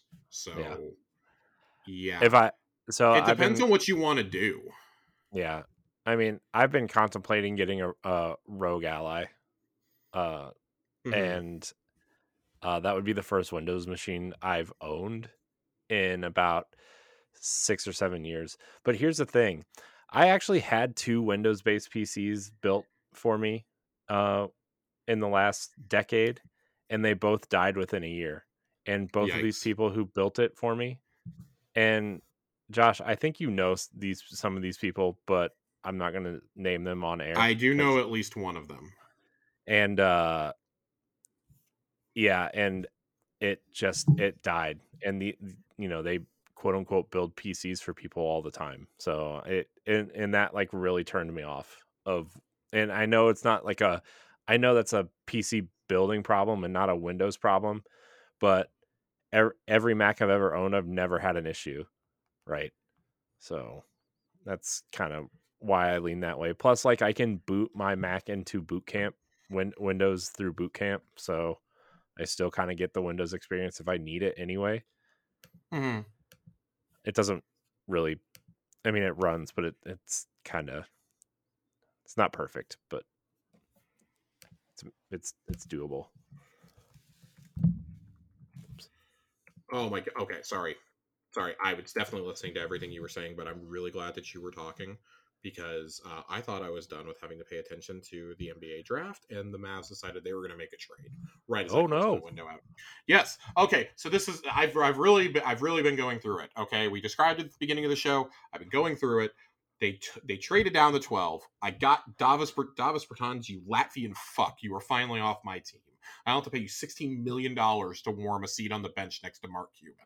Okay, I'm really glad you're gone. Mark Cuban would have been a better suit up for us out there this last season. That's how bad it is. Sent his ass to Oklahoma City, traded down 2 spots. We took Derek Lively. Not jazzed about it. Don't like it. The man averaged 5 points a game in college. He is Rudy Gobert 2.0, and it terrifies me. This man better be prepared to catch every fucking lob that Luka throws his way. I digress. They just made a deal with the Sacramento Kings to acquire Richaun Holmes, who it was largely seen was kind of like, what's the word I'm looking for? Redundant. After they got Domantas Sabonis a couple of years ago, they have gotten that, and they've gotten pick number 24, which is Oliver Maxence Prosper, one of the best guard wings in the late first round that I was seeing in projection. So I'm fucking ecstatic over here right now. Okay. This is just great, Corey. I'm glad that has been your NBA moment for tonight, everybody. Okay, I am losing my mind right now. I can't get excited because the Cavs don't have any picks worth. You know what I'm going to get really excited for if we trade for Jared Allen, Corey. That's what I'm going to get excited for. For you or for me? For me, that's not exciting for me. For me, that's extremely exciting for me. You will take Tim Hardaway Jr. and you will like it. I mean, we do need a 3. You do. We can move Mobley to 5 and find some sort of power forward. You can. It'll be fine. We'll be fine. It'll be good. You can. I'm very excited. They already used the trade exception. Oh my god, the Mavs never use the trade exceptions. They always let them expire, and oh my god, I'm so excited. This is so, Corey, this is a great moment for me. This is a great night. It's a great night. This is the best Josh has talked about the Mavericks in like 3 years. This is the best I've talked about him in like 4 or 5 months. Now sign and trade Christian Wood's bum ass, and I'll be really happy.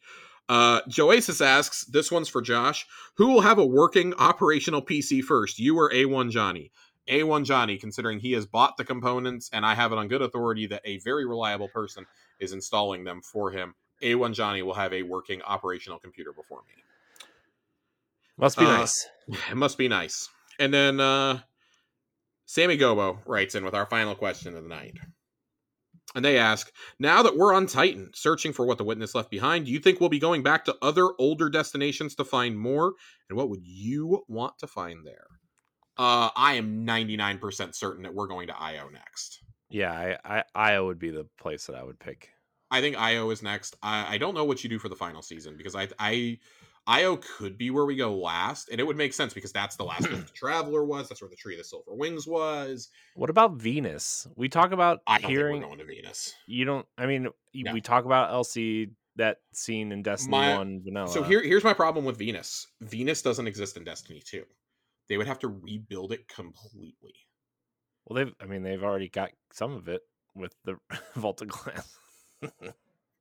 They have one area that they're probably not going to be able to use. No, I think that if we go anywhere, I do think that Io and Mercury are on it because Mercury, if we remember back to the lore of the lighthouses, and Brother Vance was confronted by Mara, Eris, and Osiris and told stop fucking around with those things because they are compasses, we later found out, for the pyramid ships.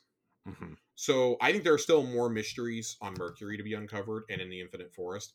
I think we're going back to both Mercury and Io.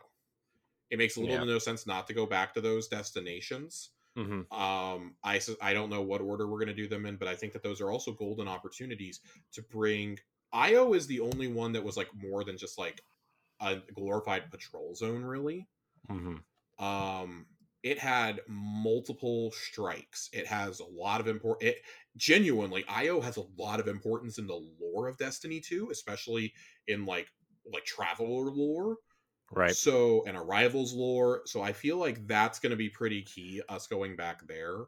Yeah. I'm very excited for that. I hope it happens. I would like to see those strikes back.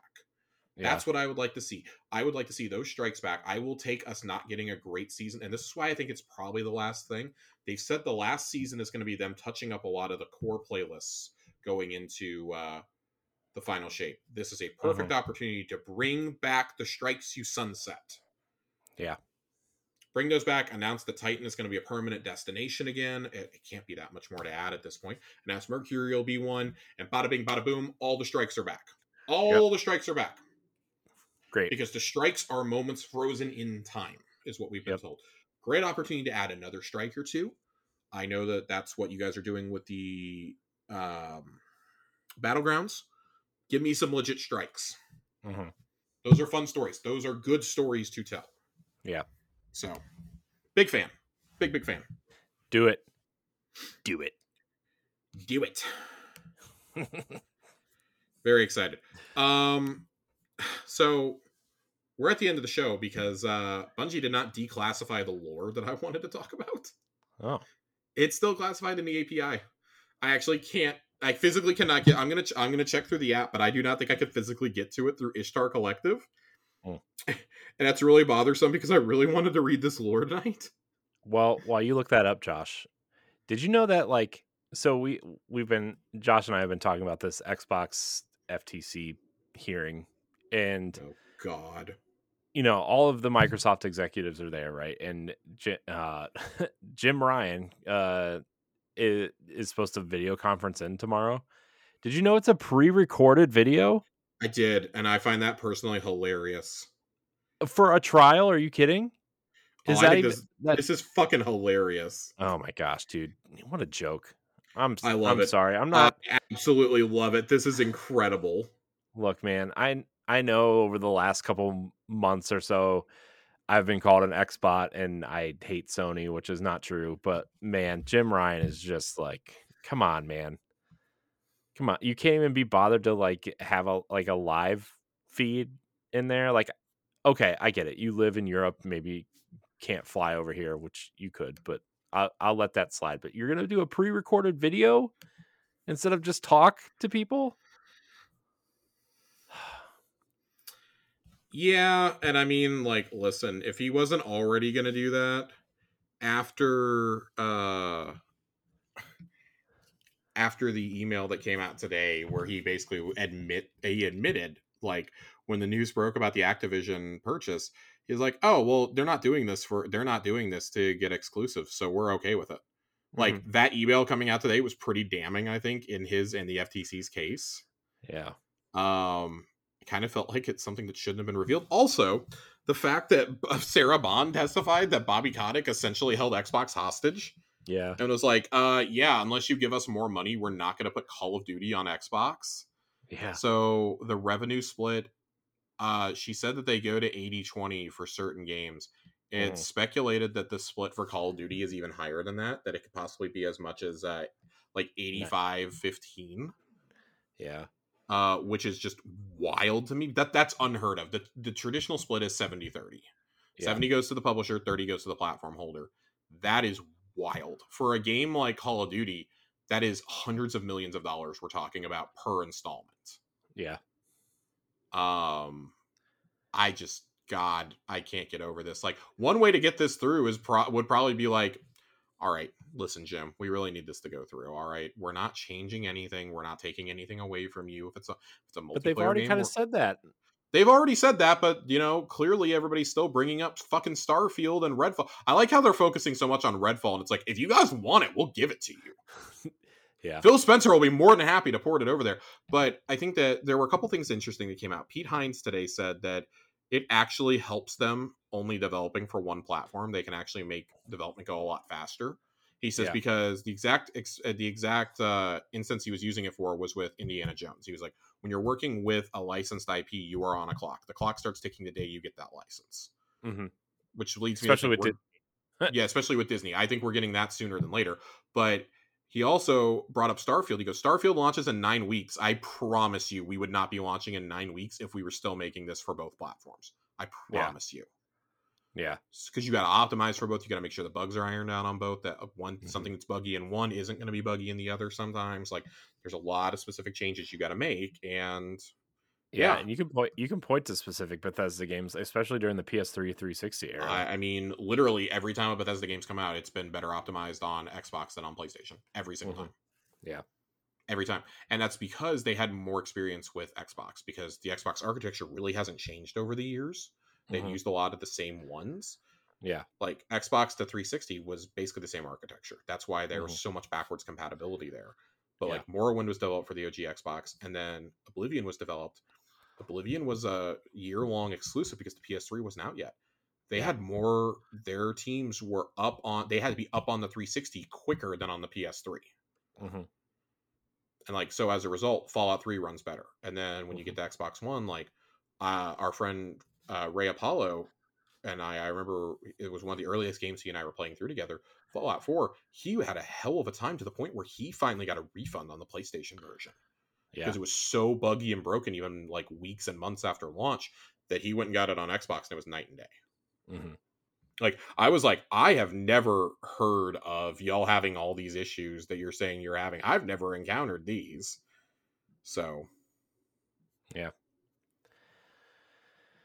Anyways, I thought that was weird that he's not even gonna take. I feel like he's just not even taking this seriously anymore. Yeah, I don't know. I don't know. But I thought those were some fascinating nuggets that came out of this this first day. We're in day 1. This is supposed to last up to 5 days. A lot of experts think this will be over by day 4. This is a hearing to see if this is going to go to actual trial. The judge was asking a lot of questions. He basically was like, why wouldn't you want your games on Game Pass? This sounds fucking great. Yeah. Also, don't you need that Windows key to stream games? Oh my! Did you hear about that? Dude, I heard so many different things there. Like, they're so determined to say that like the Switch isn't a real platform, that PCs are like inaccessible for people.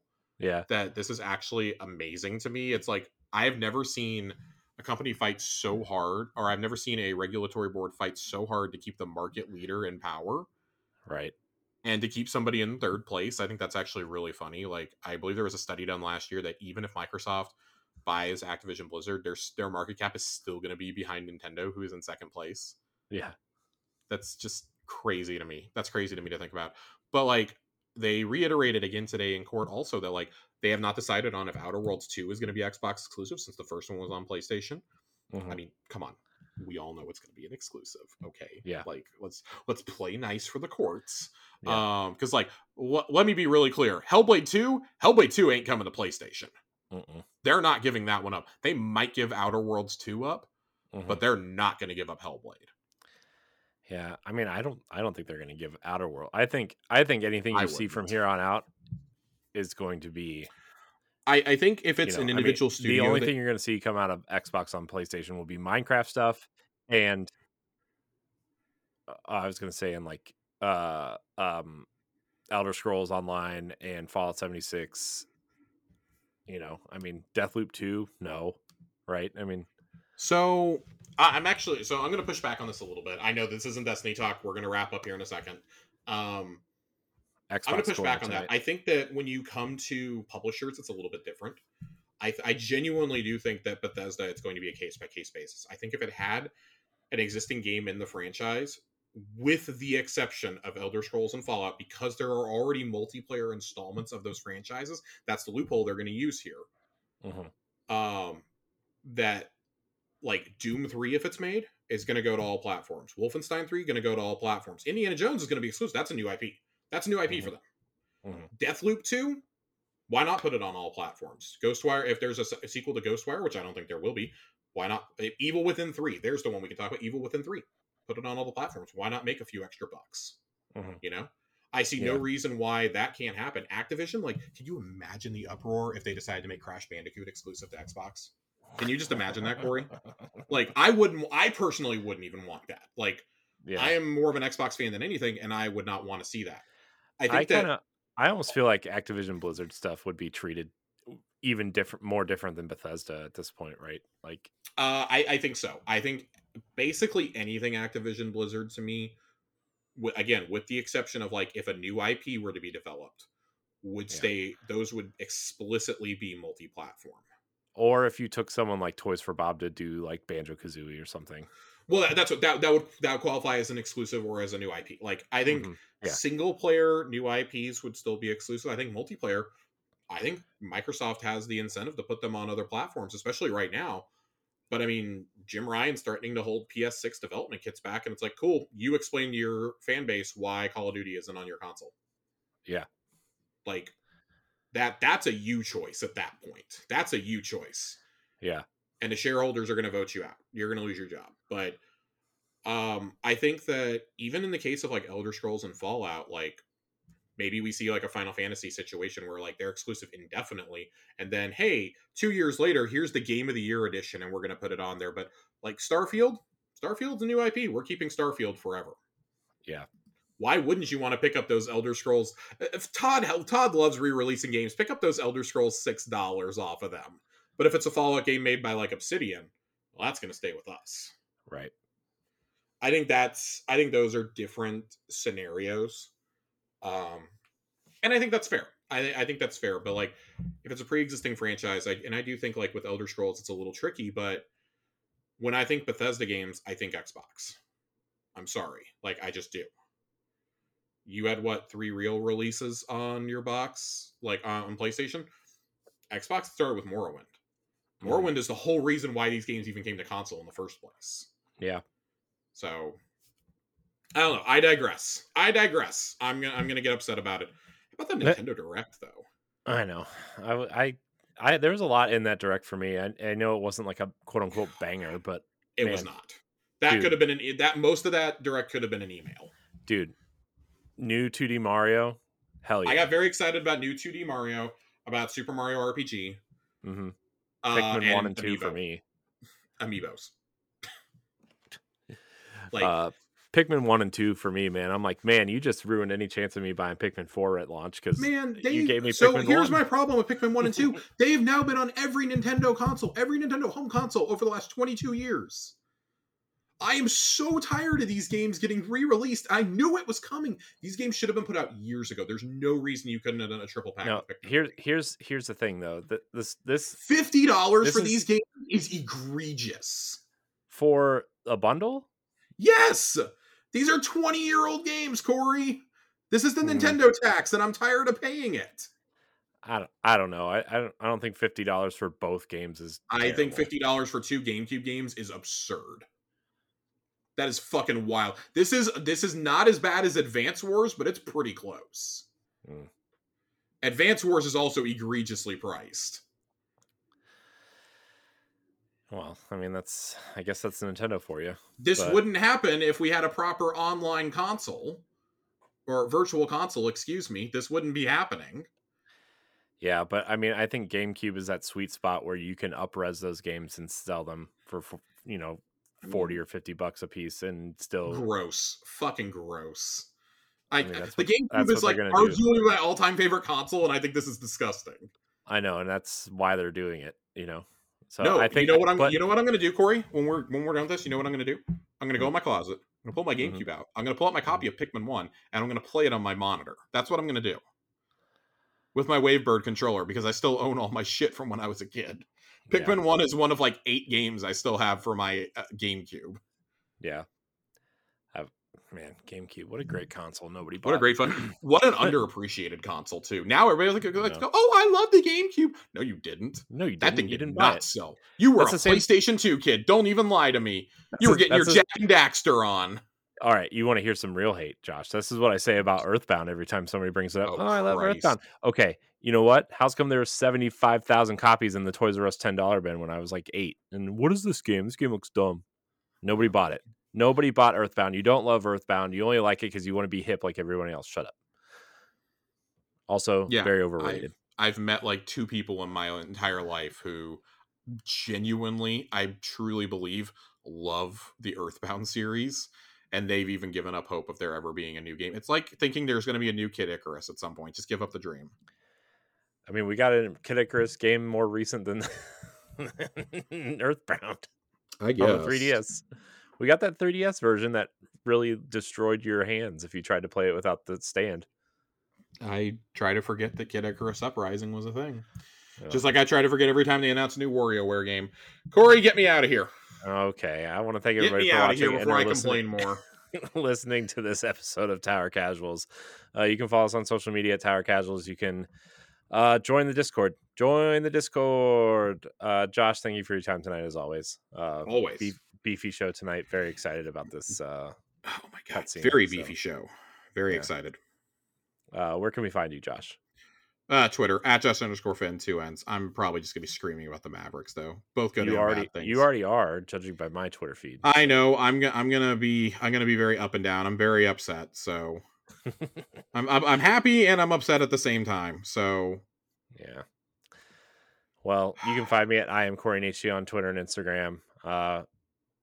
Yeah, like the podcast, leave a rating or review wherever you listen. I should probably start saying that more. So do that.